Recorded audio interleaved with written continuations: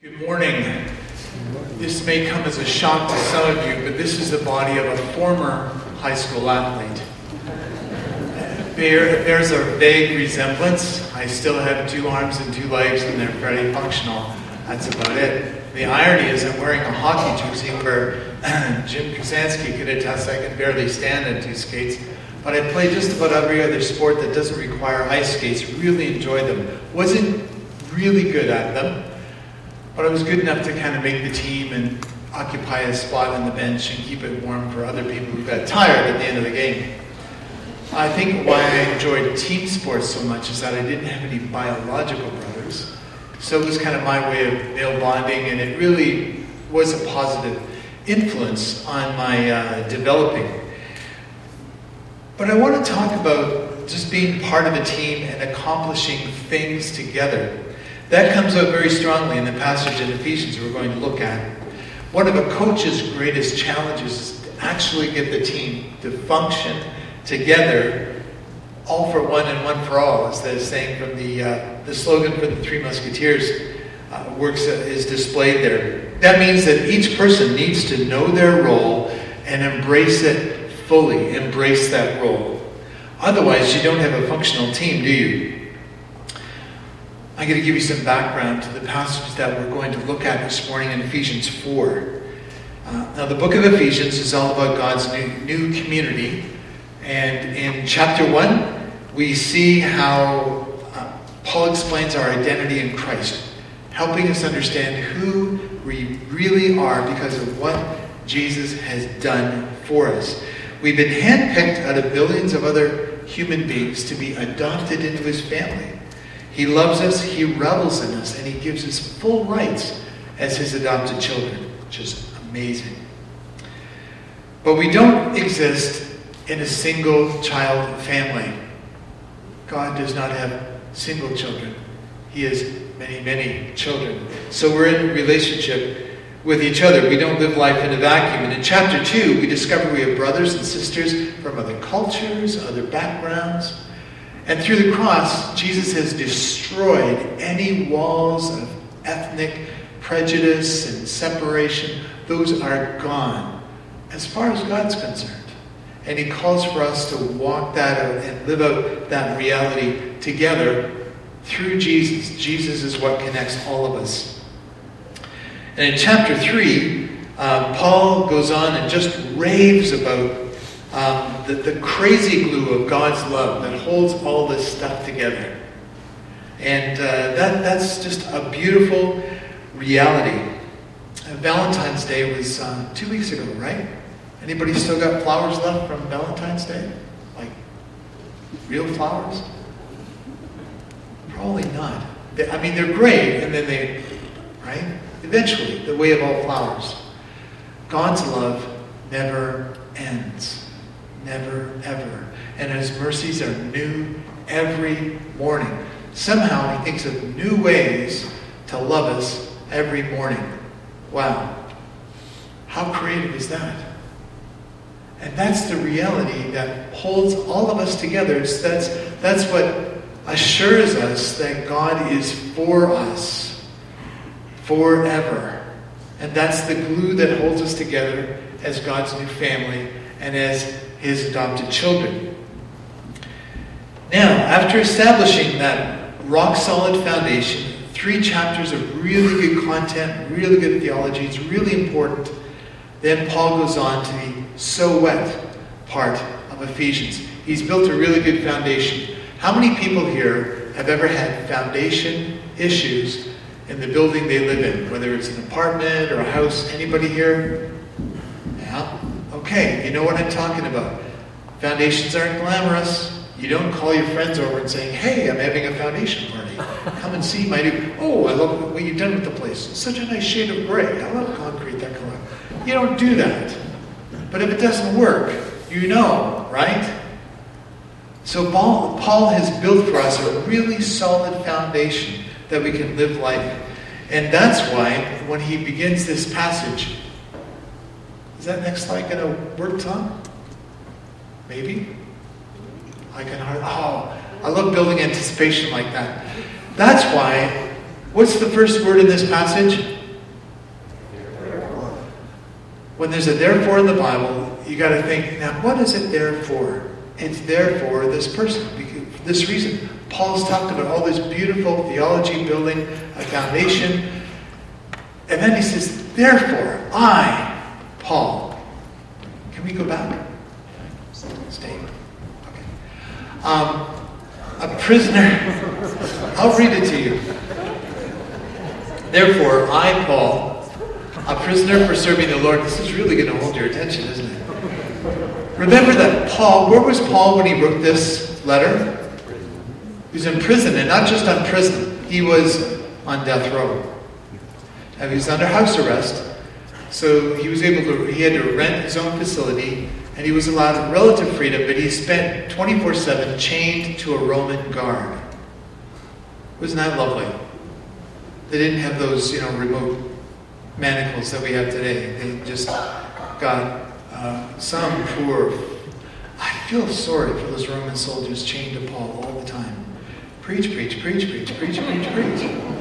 It's no wonder in Philippians he says, the gospel is going all through the Praetorian Guard.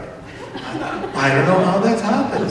Anyway, read Philippians sometime. It's hilarious that way. So, Paul is on death row writing this, and he says, therefore, as a prisoner for serving the Lord, okay, do I have your attention now? Clink, clink, clink, clink, clink. Guess what's going to happen to me in the near future? No RSP season for me. Unless it's to my heirs or next of kin. Paul says, I beg you to live a life worthy of your calling, because you've been called by who? By your mom and dad to come to Sunday school? By your pastor who's always nagging you to do stuff? By somebody on a board somewhere to join a committee? No. You've been called by God. So because of that, always be humble and gentle. Be patient with each other. See, that's where the horizontal relationships are coming into play.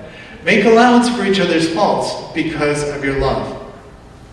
Now that doesn't mean you tolerate someone's bad behavior forever and ever and ever, but you work it out. You work it out. You confront and love. We'll talk a little bit more about that later. Make every effort to keep yourselves united in the Spirit, binding yourself together with peace. Why does he say, make every effort to keep yourselves united in the Spirit? Because our natural inclination is to do our own thing. Our natural inclination is to worry about my three best friends, me, myself, and I. That's our natural inclination. So we have to intentionally make every effort. That means put some sweat into it, and effort into it, and make every effort to keep yourselves united in the Spirit.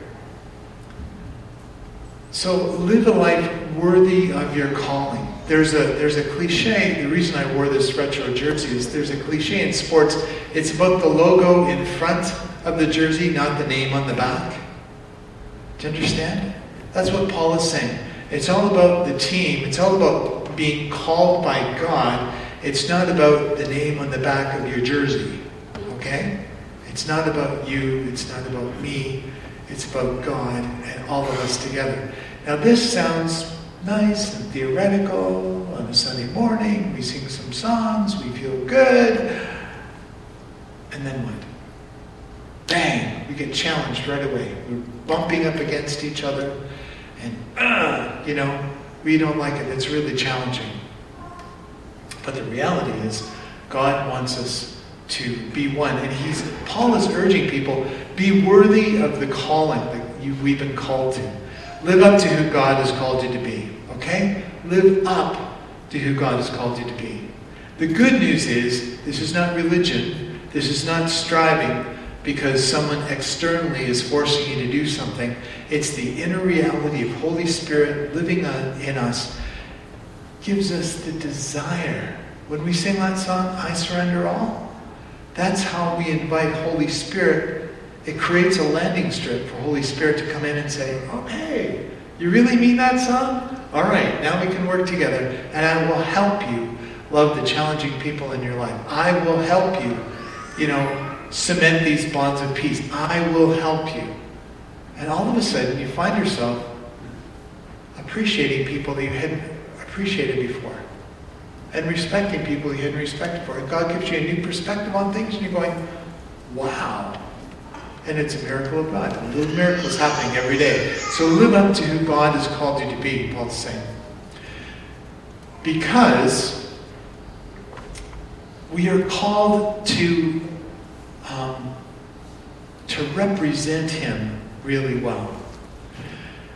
If you're a hockey fan, last year the Maple Leafs had a really challenging season again.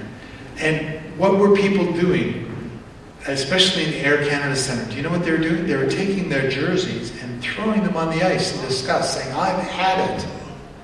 Now, someone has to be really disgusted to throw maybe a $200 to $300 jersey. Personally, I would have thrown a cheap one. And then they get thrown out of the game, which is even more expensive. It could cost you hundreds of dollars to publicly, demonstrate your disgust at a sports team. And people were kind of offended with this, but they realized that maybe the best way to get across to the management of the team, we're not happy being identified with what's going on. But when we wear the jersey of Jesus, so to speak, we don't bring discredit to it.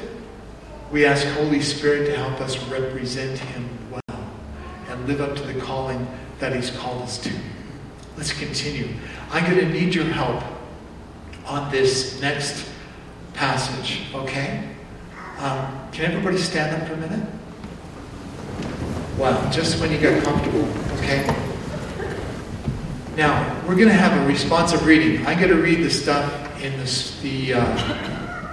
lowercase letters, and whenever you see one or the word all, that's your line, okay? Let's try this together.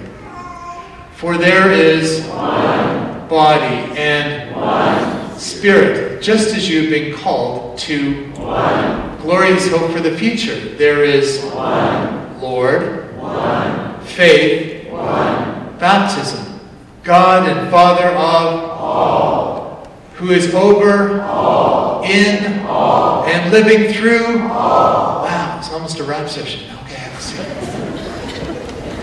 Now, hopefully, those words will sink into your muscle memory a little bit. And think, what is Paul trying to get across in this passage with all this one and all stuff? It means that we really are all together. We really are one. And it's the Spirit that makes us one, not our labels. Several years ago, when Luann and I moved to Smith Falls, Ontario to plant a church, we moved to the community. People have been gathering in homes, and they rented a school gym. They're really excited to have a pastor. And it's like, wow, now we can really get going. And I asked them for the first 3 Sundays off, not to be in church. And they're going, what? I'll be here through the week, but what I want to do is incognito, just visit other churches in the community to see what God is already doing. Because I wouldn't be able to do that a year later, because they know, oh, there's that Rick guy, he's from the church down the road. So I did that. I did a little creative snooping and just praying and investigating and seeing what God was doing. It was very interesting. One Sunday morning, I was a twicer. Have you ever been a twicer? Go to church twice on a Sunday? That's what a twicer is. That was a twicer. I went to 9 o'clock Mass at the Roman Catholic Church, and I went to an 11 a.m. service at an evangelical church. 9 and 11.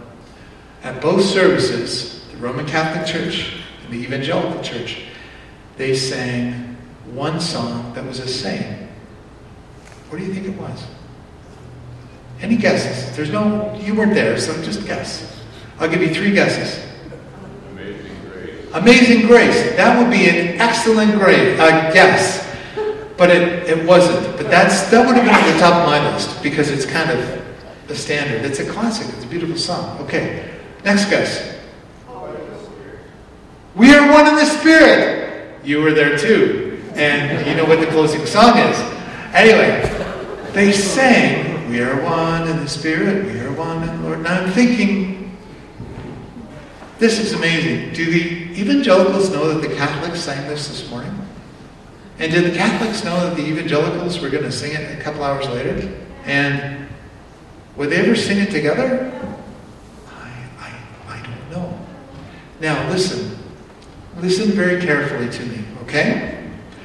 What we believe, our theology is really important. But what I'm saying to you is the labels that we put on each other can be barriers. We build up walls. How do we know if someone is in God's family? We see fruit in their lives, and ultimately it's up to God to decide, not us. This is just about as close to that precipice as I'm going to get this morning. But think about that. If someone is following Jesus, it's not so much about where they worship, or if they worship, or even if they attend a church at all. It's about what God is doing in them. But they will have healthy relationships with other people in the family of God, and they will live that out. There'll be evidence. There'll be evidence to convict them of following Jesus. All right? You'll see that. But I just thought that was interesting. And so we have to make every effort to keep that bond of peace. Unity has never meant uniformity. Martin Luther King said this, as well as other people who have researched this quote. That doesn't mean we are all the same. And that's a good thing. Wouldn't that be boring if we were all the same? If we were clones of each other? Uniformity comes from outside pressure. If you want to fit into our church, I'll tell you, this is how you dress, this is how you behave, and just, behave yourself, and then maybe if you behave enough, then you'll get accepted. That's uniformity. Yuck. But unity is, hey, Jesus is changing my life. Let me hear your story. Yeah, you should, he changed my life. I started 30 years ago, and he's still working on me. Wow. And that's the unity that we have. I was hitchhiking, bumming my way through Portugal in a previous century, and a youth hostel, and I bumped into a young Portuguese guy who was coming back from doing his army service, his national service. And there he was in his bunk, reading a Bible. I hadn't seen anybody with a Bible for weeks and weeks. So we struck up this really brief conversation, because he didn't know much English and I knew less Portuguese. But it felt like, bang, we were instantly connected because it was the Holy Spirit in us, right? Unity, we were one, we were united, even though we didn't have much language and culture in common. And unity does not mean uniformity. God loves variety. Now, keep that in mind. Unity is not uniformity. Keep in mind when I read this next passage, okay? Part of the passage. Think about this. Sign up for your God-given role in the church. God has given each one of us a special gift through the generosity of Christ. That's why the scriptures say when he ascended to the heights, he led a crowd of captives and gave gifts to his people. Notice that it said he ascended. This clearly means that Jesus also descended to our world. And the same one who descended is the one who ascended higher into the heavens so that he might fill all the universe with himself. Okay, now Paul goes on that little riff there to say, wow, Jesus is awesome. But the point is, he's giving gifts to the church. And here are the gifts that Christ gave to the church. Apostles, those are the people that God uses to get things started, to get things rolling, okay? They're kind of spiritual entrepreneurs. They're prophets. People who have the capacity to hear from God and speak forth his truth. Maybe publicly, one-on-one. We can talk more about prophecy. There are important guidelines to the whole area of prophecy, but it's God speaking directly to people to build up and equip his body. There are people who are evangelists. Now, we're all called to witness. Everybody's called to share the good news about Jesus. You can do that. You can do that. Here's a way to help you do that. Invite somebody to the concert Sunday night. That's all you got to do. Pretty simple. So it's easy to be a witness. But some people, God has really gifted with that ability. There's something really happens when they talk to people about Jesus. People go, yeah, okay, sign me up. Or I want to hear more. So some people are especially gifted in that area. And then there are pastors and teachers. Pastors kind of come alongside and encourage folks and help them walk through stuff. And teachers, people have the ability to, when they talk, especially about God's Word, they're gifted. It makes it clear, it makes sense, and practical and down to earth. That's another gifting. The responsibility of all these different gifts is to equip God's people to do His work and build up the church, the body of Christ. This will continue until we come to such unity in our faith and knowledge of God's Son, we will be mature in the Lord, up to the full and complete standard of Christ. So it's the responsibility of all these folks who have giftings. And I would suggest to you, there are many more spiritual gifts, and we can talk about that sometime. It would be really helpful for you, for all of us to know our gifts. But these gifts are designed to equip God's people. How many pastors do we have in Elam Chapel? I think it's just Pastor Justina and I and myself, like officially. How many ministers do we have in Elam Chapel? Looking at them, you're all ministers. Because to minister means literally to serve. Okay? Oh, I'm a minister. Oh, yes you are. Okay? Hopefully that makes you sit up a little straighter and go, okay, I'm a minister. Ooh. Oh. Ooh. Go home and think about the implications of that for a while. But the job of these leaders, people with these gifts, is to equip God's people. The Christian church has been described as a professional football game. You know, we'll go with Canadian football. There's 24 people on the field knocking themselves silly, wearing themselves out, and tens of thousands of spectators watching. God invites all of us to get in the game. To pursue spiritual gifts. Say, God, what did you make me? How did you wire me? Where can I serve? Where can I plug in? It might be inside the church. It might be somewhere else in the community. But God's got a spot for all of us to plug in and serve. And these equipping gifts from apostles, prophets, evangelists, pastors, and teachers, they're meant to build up the body so we can do what God wants us to do. So, third point is grow up. Spiritual maturity means reproducing yourself. Spiritual maturity may or may not have anything to do with completing a bunch of courses or gaining more head knowledge. I mean, that can be helpful. Taking another course. It might have something to do with serving in the church in some way.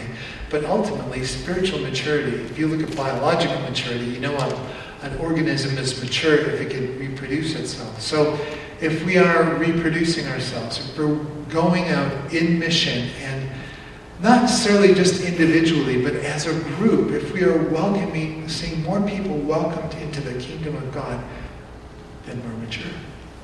Then we're getting somewhere. Now that's not meant to make people feel guilty. Oh, I didn't talk to that person on the bus. Maybe God didn't want you to. Oh, really? Yeah. Really. But it's meant to challenge us to think, okay, the role, our involvement in God's plan for the world means seeing other people come into God's family.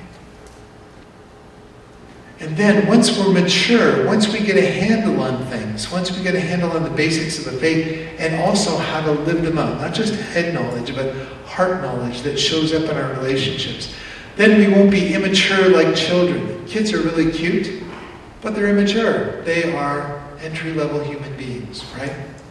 And it's our job to help them grow up. Well, it's the role of church to help all of us grow up in Christ. So we're not tossed and blown around by every wind of new teaching, every new idea that comes out. I guarantee you, every Christmas and Easter, at Easter, there's going to be another copy of Newsweek or Maclean's or Time and saying, did Jesus really come back from the dead? Oh, new research shows. Oh, no. It's the same thing every year. They used to sell magazines. It's not true. It wasn't true 2,000 years ago. It's not true now. But people can get thrown off. I had one dear lady tell me, oh, I read the Da Vinci Code. You must be really distraught that your belief in Jesus is not true. I'm going, sorry, I couldn't make my way through that book. I thought it was badly written and a bunch of baloney. Sorry if you like the book. I just gave you my review in 30 seconds. But she was all distraught. She thought my whole life would fall apart because of this one novel. Hello, fiction. Even though Dan Brown says everything is kind of true in the beginning of the book. Okay, I'm getting wound up.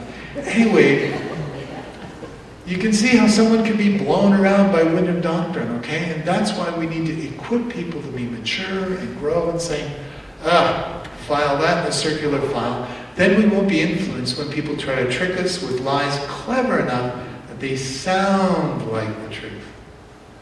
Instead, we will speak the truth in love to each other and to other people. This is really challenging. This is a sign of a mature Christian too, that you can speak the truth in love. Because if you just speak the straight truth to people, you will devastate them. It'll be like you're setting off a bomb and you just... Well, I've got a few things that I need to talk about and I have some feedback for you. And then the person is... Basically, there's shoes and smoke coming up out of them. There's nothing left of them. They've just been totally annihilated. And you're going, wow, it's good to share. Good to walk in the light, isn't it? I'm so glad I could share that with you. The Lord put it on my heart. Well, thanks very much. But if we speak the truth in love, we think, oh, I really have to be sensitive about this. This is awkward, but I really need to talk to this person. And the relationship's really important to me, so I need to guard that relationship. Say it truthfully and tactfully. I have some feedback for you. When you do this, it makes me feel this way. Can we talk about it? Can you help me understand what you're thinking when you do that way? Because when you do it, this is how it comes across to me. And you build a bridge instead of a battering ram. So when we speak the truth in love to each other. And when we do that, more and more like Christ, who's the head of the body of his church, he makes the whole body fit together perfectly. And each part does its own special work. It helps the other parts grow. Then the whole body is healthy and growing and full of love. That is God's passion for Elam Chapel. That be a community that's absolutely full of truth and grace. Full of truth. So we can recognize, those lies that sound like the real thing, but not. We can recognize the truth about ourselves. Accept the truth about ourselves. But God wants to change us, so he gives us the courage to look deep inside and go, I really don't like that. Jesus, have mercy. Help me to change. Then we have that community of truth and a community of grace and love. That's what he wants us to be like. Let me close with this. God is calling us to live up to who he's called us to be. Okay? It's all about the logo in the front of the jersey, not the name in the back. Okay? Live up to who you're called to be. Let's all of us live up to who we're called to be. Okay? And this is not another religious obligation. It's an encouragement from Holy Spirit. Say, Holy Spirit, can't do this on my own. And Holy Spirit says, well, good. We both agree on one thing. Let's get together and work on it. Okay? No judgment with God. We'll become clean with him. So live up to who God has called us to be. Then we sign up for our God-given role in the church, the community, wherever he calls us. In his kingdom, we use our gifts to build up the body. And to grow up. Spiritual maturity means reproducing yourself. Okay? Lord, where can we go make disciples? Or maybe apprentices apprentices of Jesus. That might be better language to use. Maybe we'll start using that. Where can we do that? Where is God calling us to work? Let's pray together. Father, we want to grow up. We want to live up to what you've called us to do. We want to sign up for our role in your kingdom. And we want to grow up. I pray that you will give us this desire, give this hunger for your presence, your reality in our lives. We can't do this on our own. We can't love each other on our own. We can't love you on our own. We're fully dependent on you. And we're happy to admit that. We're not embarrassed about that at all.